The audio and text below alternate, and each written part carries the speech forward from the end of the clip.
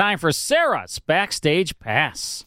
Hi, Carl, and hello to all of our listeners out there. Tonight, I'm going to talk about the film everybody's waiting for, Killers of the Flower Moon. It's rated R by director Martin Scorsese. The film is based on the book of the same name by David Grann. The historical drama centers on the 1920s Oklahoma murders of Osage tribal members after oil was discovered on their land. The film stars Leonardo DiCaprio, Robert De Niro, and Lily Gladstone. I've been following this film since Scorsese optioned the book rights in 2017. Well, our war hero has arrived. You made a good choice coming back here.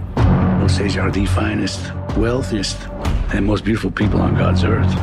They outsmarted everybody. They have the say who gets the oil. This is Martin Scorsese's 6th film with Leonardo DiCaprio and his 10th with Robert De Niro. Well, we mix these families together, and that estate money flows the right direction. It'll come to us. Shomikasi. That's how you are. I don't know what you said, but it must have been Indian for handsome devil. I screened the film in Chicago at my press screening, and I have to say, from the beginning, I was mesmerized. The cinematography is breathtaking. The characters are so well developed, you can almost predict their next move. In Scorsese's hands, he has created a masterpiece. 4 stars out of 4. I was recently granted a Zoom press interview with Martin Scorsese.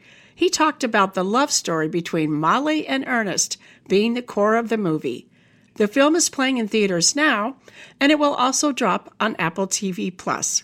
I'm Sarah Knight Adamson, your national film and TV critic for Sarah's Backstage Pass, where you can find my interviews with both Martin Scorsese and author David Grann.